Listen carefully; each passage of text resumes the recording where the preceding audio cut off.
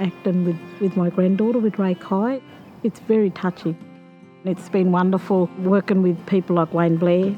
Very exciting because we've only sat around and watched him on Redfern now, but to actually see him out in Brie and acting with him, it's amazing. That's the voice of community consultant and actor Mary Waits talking about working with her granddaughter Ray Kai Waits and Wayne Blair on new Australian film Emu Runner. Hello, my name is Matthew Eales.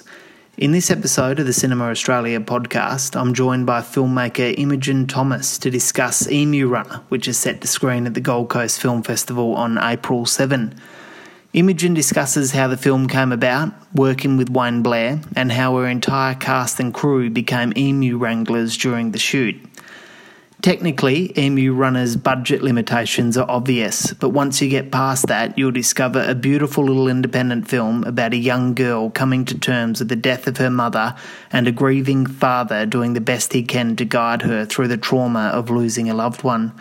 You can find more information about the Gold Coast Film Festival screening at cinemaaustralia.com.au. Anyway, enjoy. He does have a conscience in some way, but he's kind of like just a madman who can outdrink, outlast, out fun everyone all the time. Luke's interpretation of that was probably more extreme than what I had written on the page or envisaged myself. The day that we were going out to shoot the open water scenes, we were told that there were some dead whale carcasses that were bringing in real tiger sharks and great white sharks, and they'd been sighted in the area. We were told not to go in the water.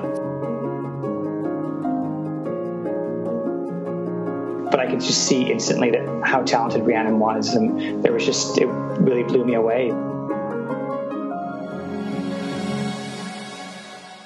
There is still a bit of a boys' club out there for sure. And also with Dee Wallace, she gave me great input on the script for this to make her have a very pro-choice stance throughout the film. And the simple fact is, the whole thing occurs because a right-wing guy blows up a clinic.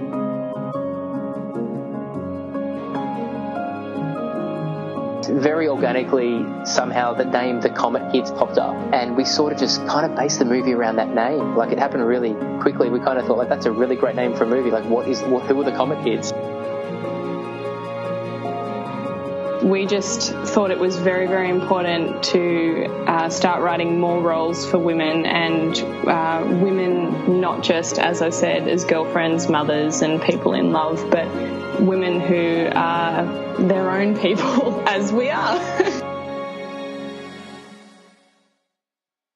Imogen Thomas, thank you very much for joining the Cinema Australia podcast. It's great to have you as a guest. Thank you for having me. So it's been almost 8 months since Emu Runner had its world premiere at the Toronto International Film Festival. How was that experience for you, taking this small independent Australian film to one of the biggest international film festivals in the world? Well, to be honest, I hadn't done really my homework prior to, the whole sort of lead up to it. I was so sort of engrossed in just getting the film completed and maintaining sort of quality control all the way to the sort of bitter end of that process. And so I went over to Toronto I was very adamant about having community representation when I went over to Toronto, and we were very fortunate that Screen Australia came on board and agreed to bring Mary Waits, who plays the grandmother, to represent the community and to also present the film and give a perspective from the community and from everyone. So yes, it was.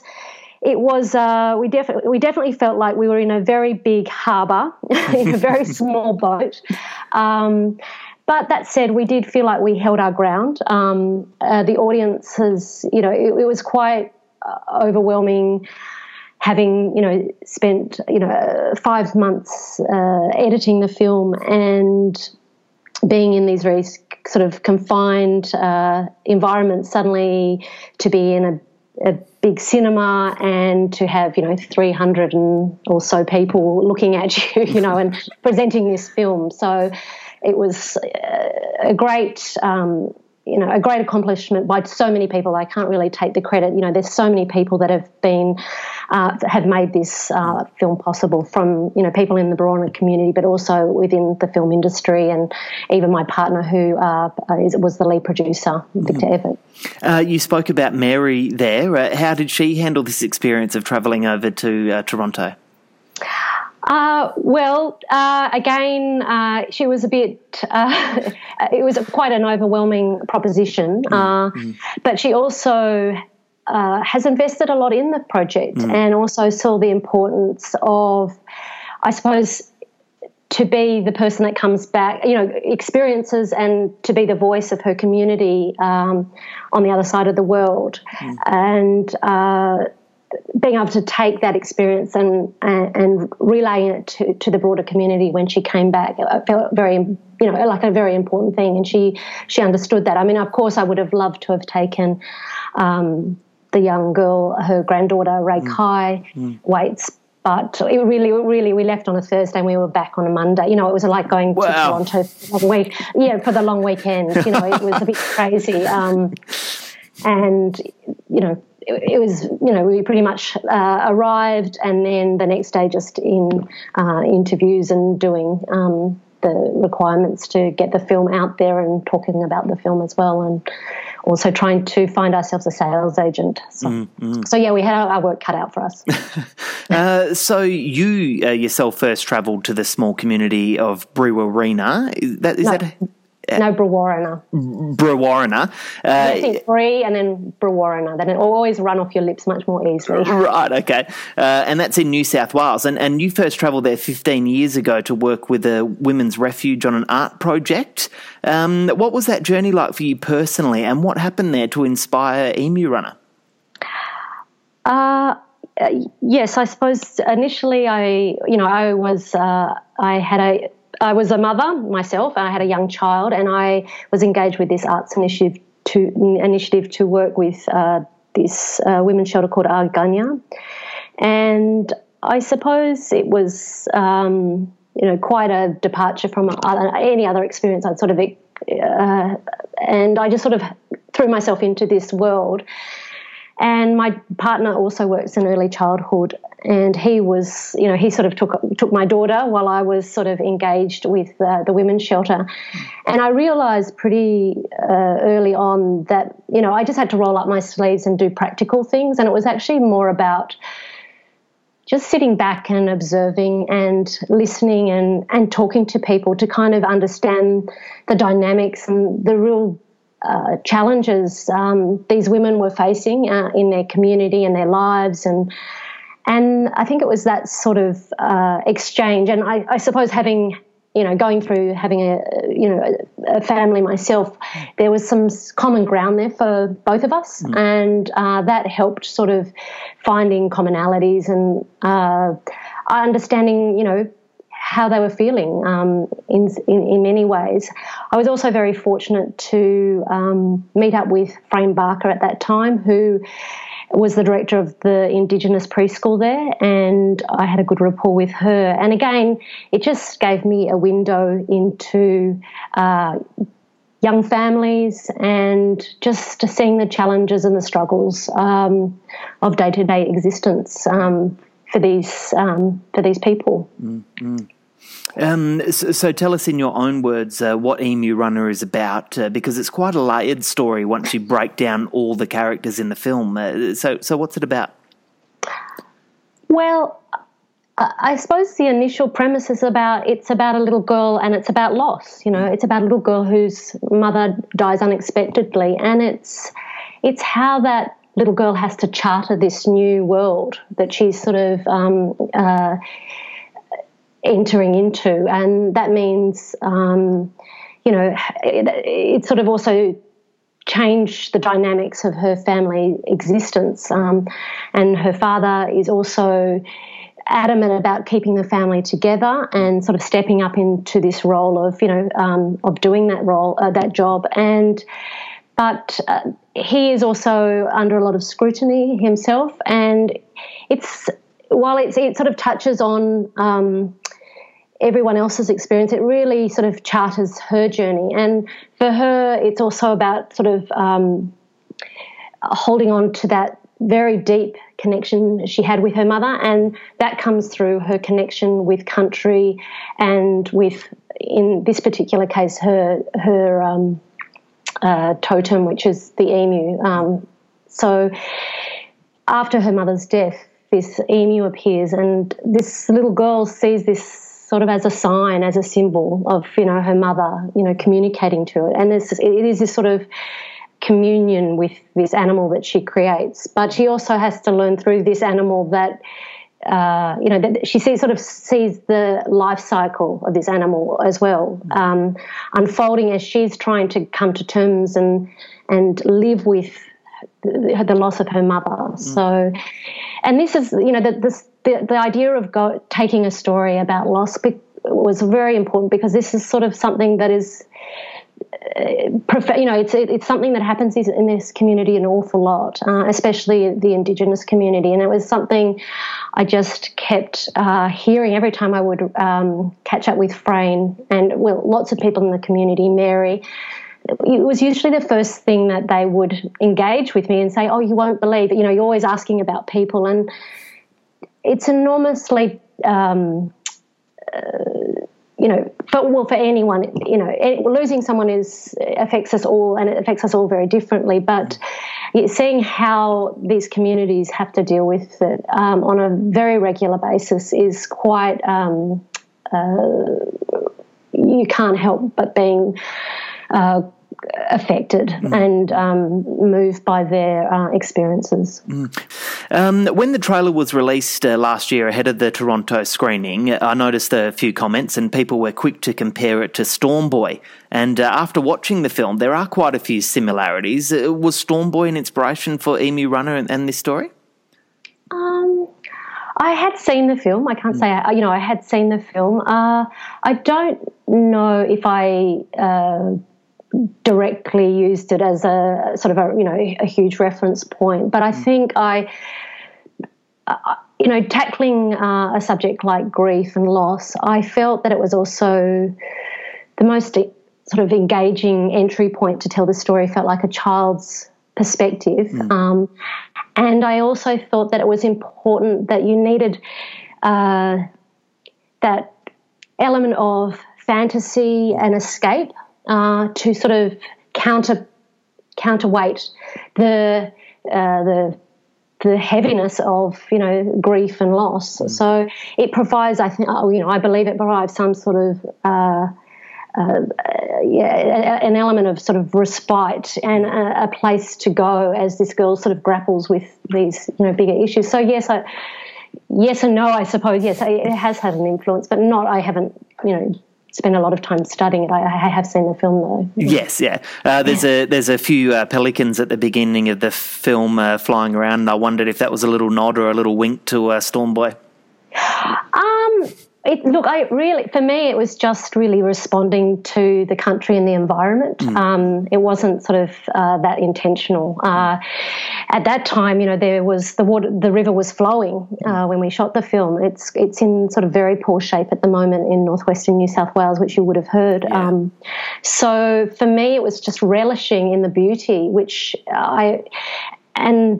the thing about Brewarrina, it has, these incredibly, old fish traps. They're believed to be maybe, 40, 50,000 years old, and so there's just this quite powerful history that just oozes from the landscape, and you can't not sort of be enamoured of nature. I'm always sort of totally awe-inspired by it,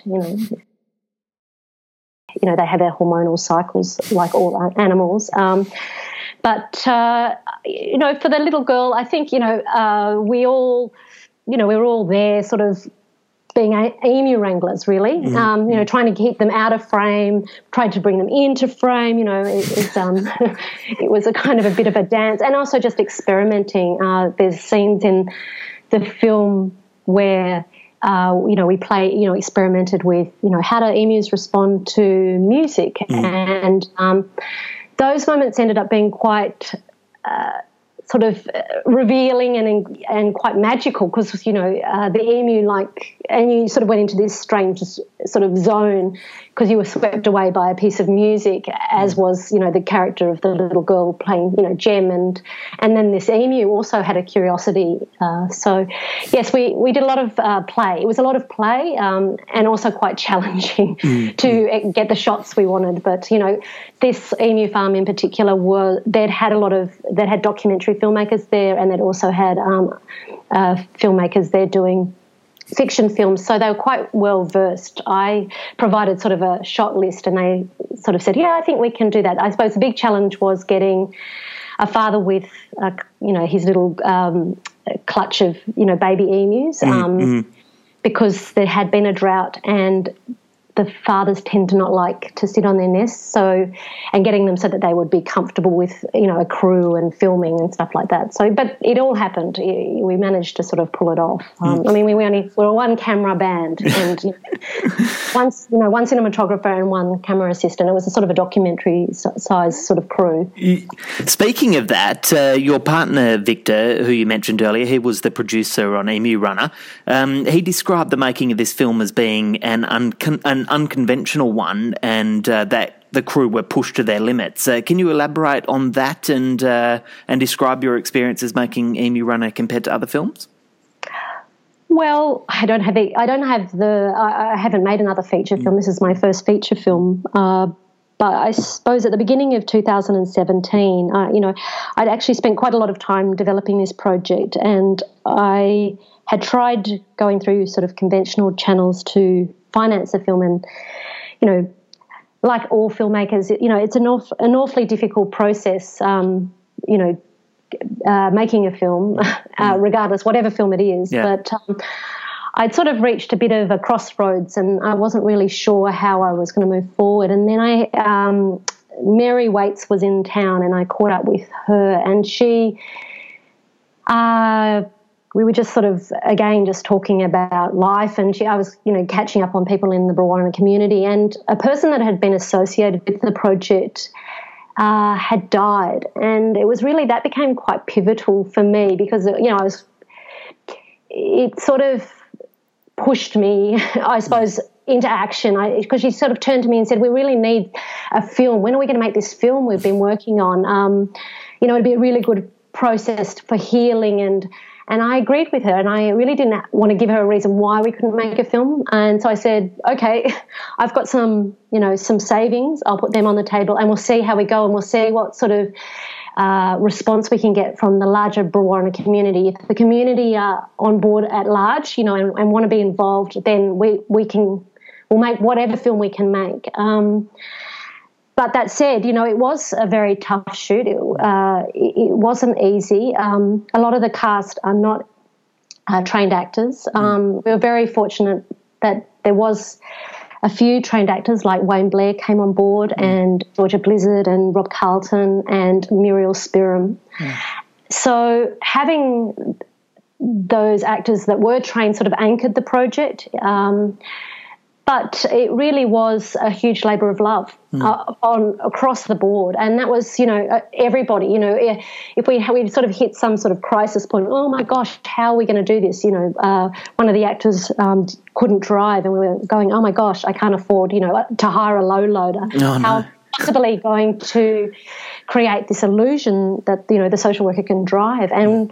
We're very lucky, the supermarket owner in Brewarrina said, oh, I've got a trailer, you can borrow that, so wow. That very low trailer, and again, it was just sort of, if we had a problem, we would tend to just, turn to the community and ask them, does anyone know of, and lo and behold, someone go, oh, go call such and such, or direct me in a direction to kind of get things, solved, and it happened that way. And I was very fortunate also, a lot of friends who just kind of said, yeah, I'll commit. You didn't have people coming on board to the project. It wasn't sort of driven by money. It was driven by the idea about the project and the idea of working with the community to deliver this film back to the community. That was really number one priority. You know, when you asked earlier about Toronto, I didn't have any expectations about the project. My expectation was that I would make the best film possible for the community,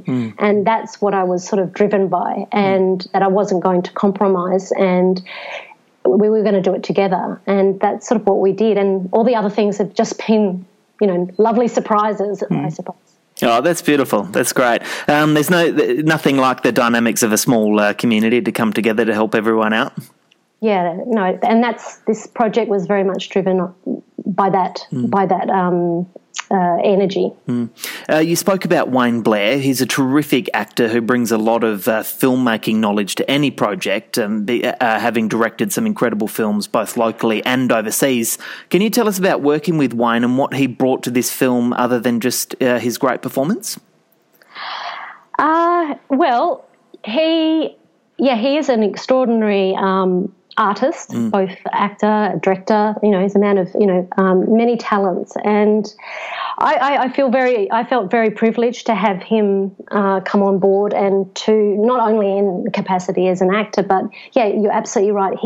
He brought many things to the table, and I think it was quite vital to have someone of his caliber, because it was quite a terrifying undertaking, you know, and as I said, it was, for a lot of people, it was going into a world of the unknown. But watching Wayne, you know, take, you know, these huge risks as an actor, sort of set the bar for the other community members who were also performing alongside him, and seeing that, you know, he created this safe space for them to take risks, and seeing him sort of taking risks, I think, really allowed them to have that freedom to extend themselves, because for them, you know, we were learning a lot from, you know, everyone in the community. They were giving us an education, but the narrative, even though it's a fiction film, it's a story that's very close to their lives, and so they're working on instinct, and I think for Wayne, it was he could provide, I suppose, that really strong foundation for them to enter this project at the same sort of level as he was sort of engaging to, but also I think he you know, for that community, he's a rock star. Yeah, I watched some video interviews with some of the ladies, and they seemed a little bit starstruck by having Wayne Blair in town. They were. I mean, they watch Redfern now and on a sort of a loop, and so it was quite. They were all quite shocked. You know, me and Wayne Blair's playing Jada, and I said, "Well, he's coming. He's going to be here this week." And but he was enormously generous. He would. You know, anyone who's stopping in the street for a photo, you know, he was very available, and just sort of slipped in to the role and to the whole dynamics of this, you know, crew, which was like a little family. And I feel, you know, his level of investment and care was sort of, well, you know, you felt he cared about it just as much as we all did. So it was sort of, you know, it sort of breeds a very a lot of collegiality, and you feel stronger for it. Ray Kai Waits, she's very impressive in this film as the main character, Jem. Was there a large casting process for this character, or any of the other characters for that matter? Well, with all my film projects, I did a short film prior to this. I just try and present that we do open auditions, and everyone has an opportunity to come along and audition. And if you're keen to be involved, I would do everything in my power to find a role or some sort of engagement in the process. You know, some people want to be in front of the camera, some people want to be behind the camera, and In the case with the children, the Brewarrina Central School were enormously helpful, as was the Catholic School St Patrick's, and in I say broadcasting that I was holding auditions, and I had 3 lots of auditions, and just slowly it became apparent on seeing people coming back, a second time. And I always had the camera involved in that process, and it became very clear who was more comfortable with the camera and just could kind of go about their business without even, really being at all sort of inhibited by that sort of apparatus. And that was quite important from the onset. But I did get it down to a few, and then it was also very important to find someone who also had the support, and that I mean, for this film, the story is all centred around a little girl, so she was going to be in a lot of the scenes. She's in, the large majority of this film, and she needed a lot of support for that. And I saw that Ray Kai had this enormous presence on screen, but she also had a family that were also prepared to step up and support her while she was going to undertake this film. And, it was a struggle for her at times, and having that family support was intrinsic to get us there.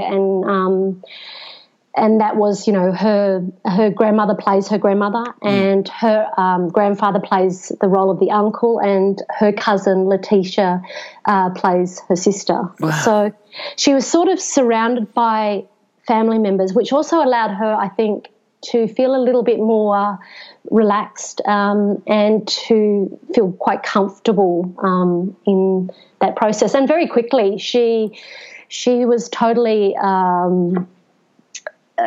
understood the sort of process of filmmaking, and would be, on our toes, making sure that the camera assistant, make sure you get your sharps right. I'm only doing one more take of this, and Oh, wow. She was. But it was challenging. It was definitely a challenging process because it's very confronting, just the content of the film, and with that, there's a level of concentration and just emotional energy to deliver those sort of performances, which she does. Yeah. You mentioned before that this is your first feature film, and so many Australian feature films are made by first-time directors. What's the biggest lesson you took out of making Emu Runner? I suppose, you do, with this particular project, I had done a lot of planning, and you can't do enough, I think, because you're always, regardless how much planning you do, you'll always be up against things that will be out of your control, and it actually makes you incredibly agile. So it makes you not go, I can't. You've got backup plans. You didn't even realise you had them, but you go, this isn't working this way, or a location fell through, and you've got to kind of be able to work on your feet. But because I suppose that you've spent so much time planning things, you have sort of taken things into consideration you hadn't realised at the time. So once all the red dirt settles, are you planning to jump straight back into the director's chair on another project? Do you have anything coming up? Or? Well, because Victor and myself, we've also been producing the film. We're still on that path of delivering the film, yes. Not only to festivals, but also,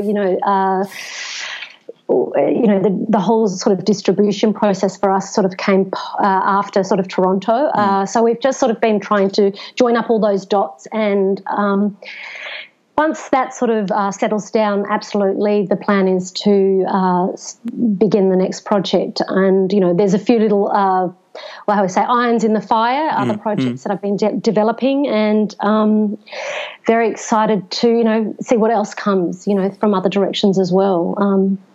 Absolutely. Imogen, it's been great chatting with you. I really enjoyed the film. Congratulations again. Thanks so much, Matthew, and I enjoyed talking to you as well. Thanks for joining the Cinema Australia podcast. Thank you for listening to the Cinema Australia podcast. You can subscribe to this podcast on both iTunes and SoundCloud. For all the latest Australian film news, reviews, features and interviews, you can visit www.cinemaaustralia.com.au. You can also follow us on Facebook, Instagram, Twitter and YouTube at Cinema Australia.